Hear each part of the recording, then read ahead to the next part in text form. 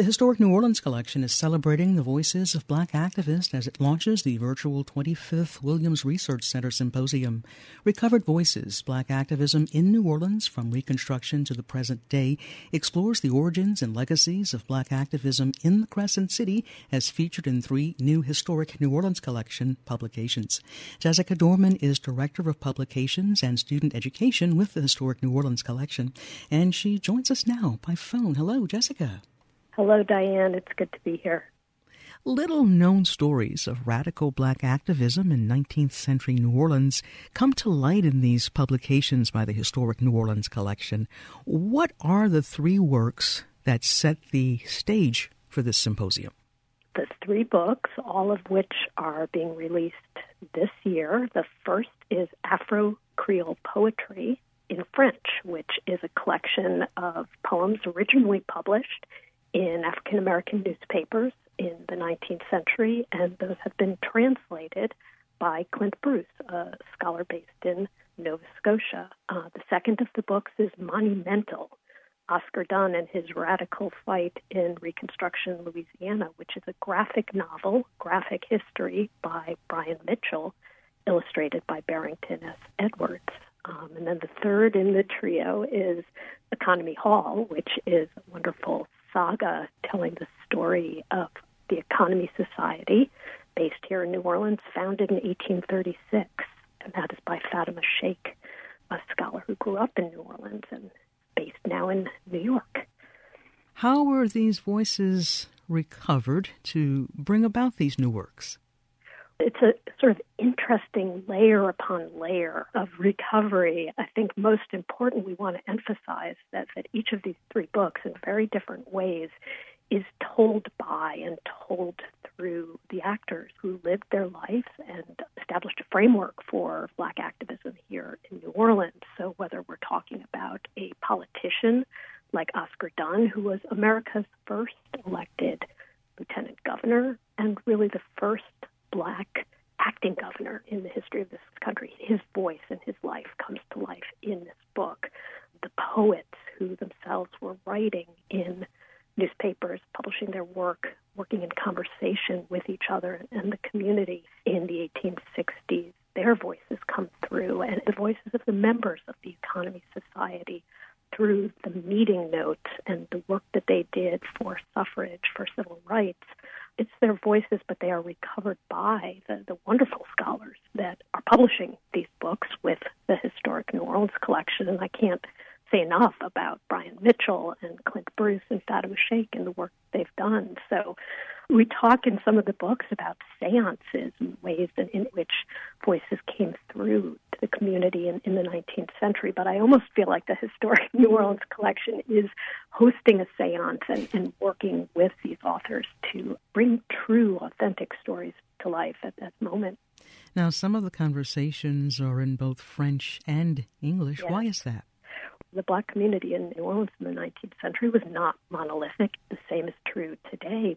Many of the people whose lives we profile in these books were themselves primarily French speakers. The tropes that they were using and the style in which they were writing were greatly inspired by French romantic political ideas of the period. Clint Bruce has translated meticulously each of these works. A similar work of translation was done by Fatima Sheikh in Economy Hall, and their meeting notes were exclusively written in French for generations up until the early 20th century.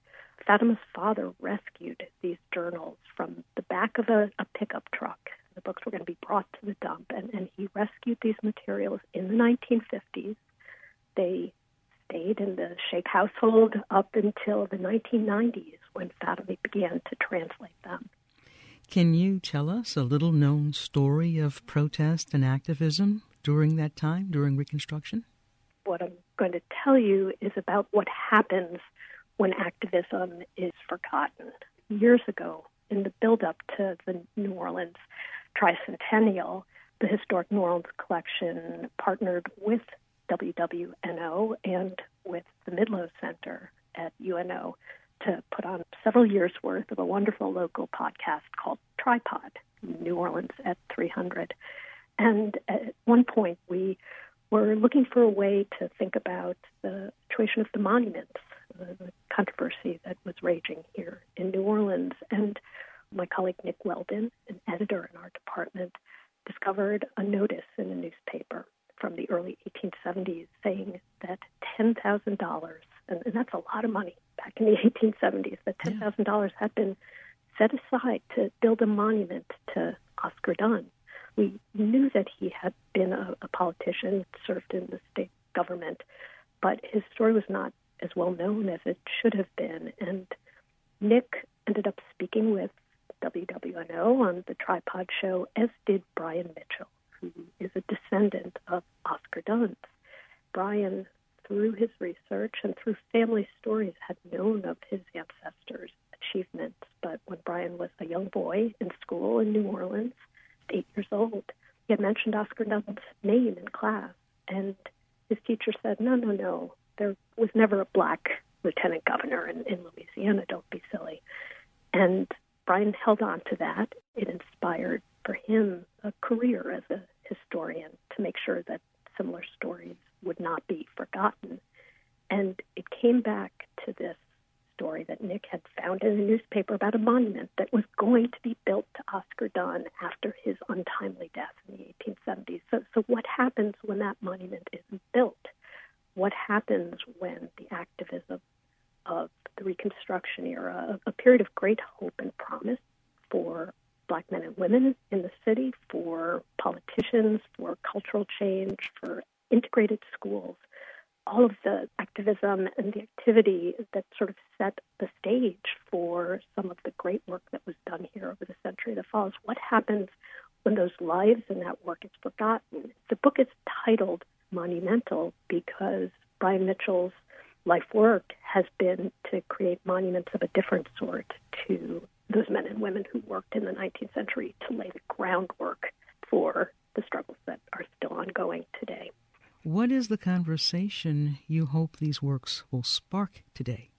A little opportunity to find some personal inspiration from the stories of our forebears, the very brave and fascinating New Orleanians who have, given their all to make the world a better place. But then very important to us is that people then come together and talk and share ideas and join a conversation with us.